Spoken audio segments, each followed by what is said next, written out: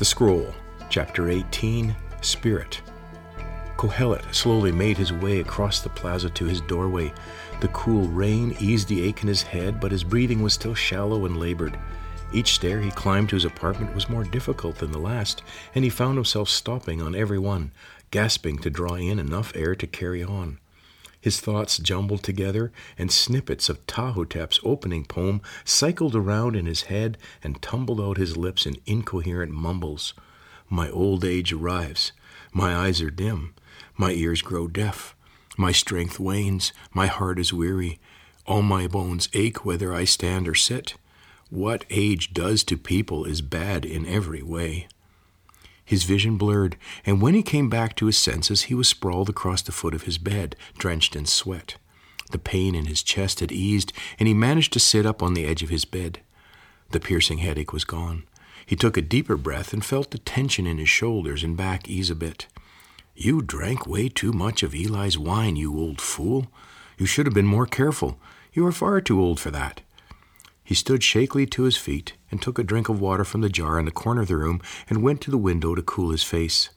The rain had passed, and the moon was shining between fast-moving slips of cloud. A few people had returned to spend the rest of the night in their booths, and a gentle chatter filled the air.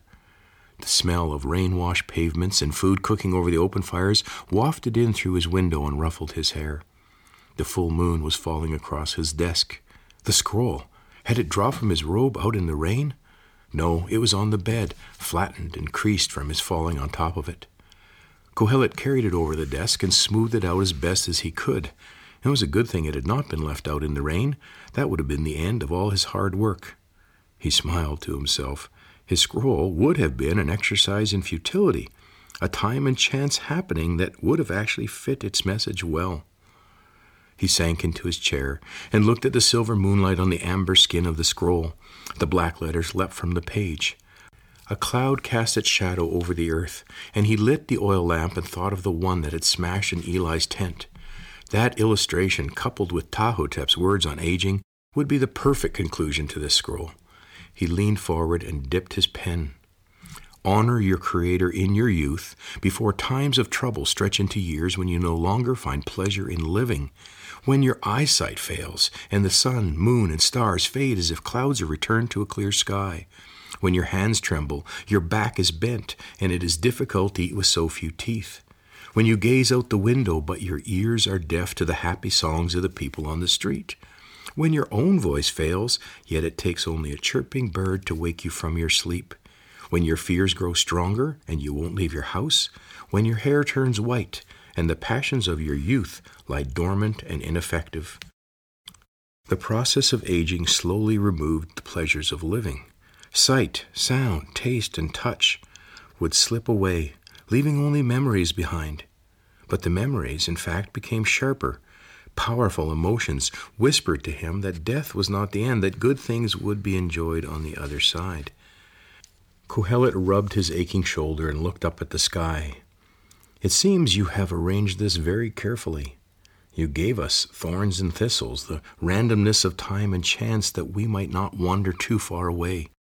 You gave us aging and death to make us choose to live wisely. And in the end, I think that age is your way to loosen our grip on this life, so we might get ourselves ready to move on. A sharp pain in his chest shot down to his clenched hand. A drop of ink fell from his pen to the desk, splashing a circle of tiny spots across the scroll's surface. Dropping the pen onto the desk, he sat back and tried to relax. Pains in his upper back radiated into his shoulders and chest. He tried to take a deep breath, but it was shallow and dry. He needed to rest, but the scroll was so close to being completed. With his left hand massaging the pain in his chest, he picked up his pen and leaned over his work.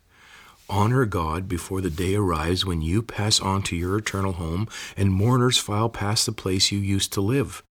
Before the silver cord breaks and the golden lamp crashes to the floor. Before the well of life runs dry, its earthen vessel broken and empty. Kohelet groaned at the pain running up his arms and shoulders. His vision blurred. He leaned in closer to the scroll and scratched out another sentence.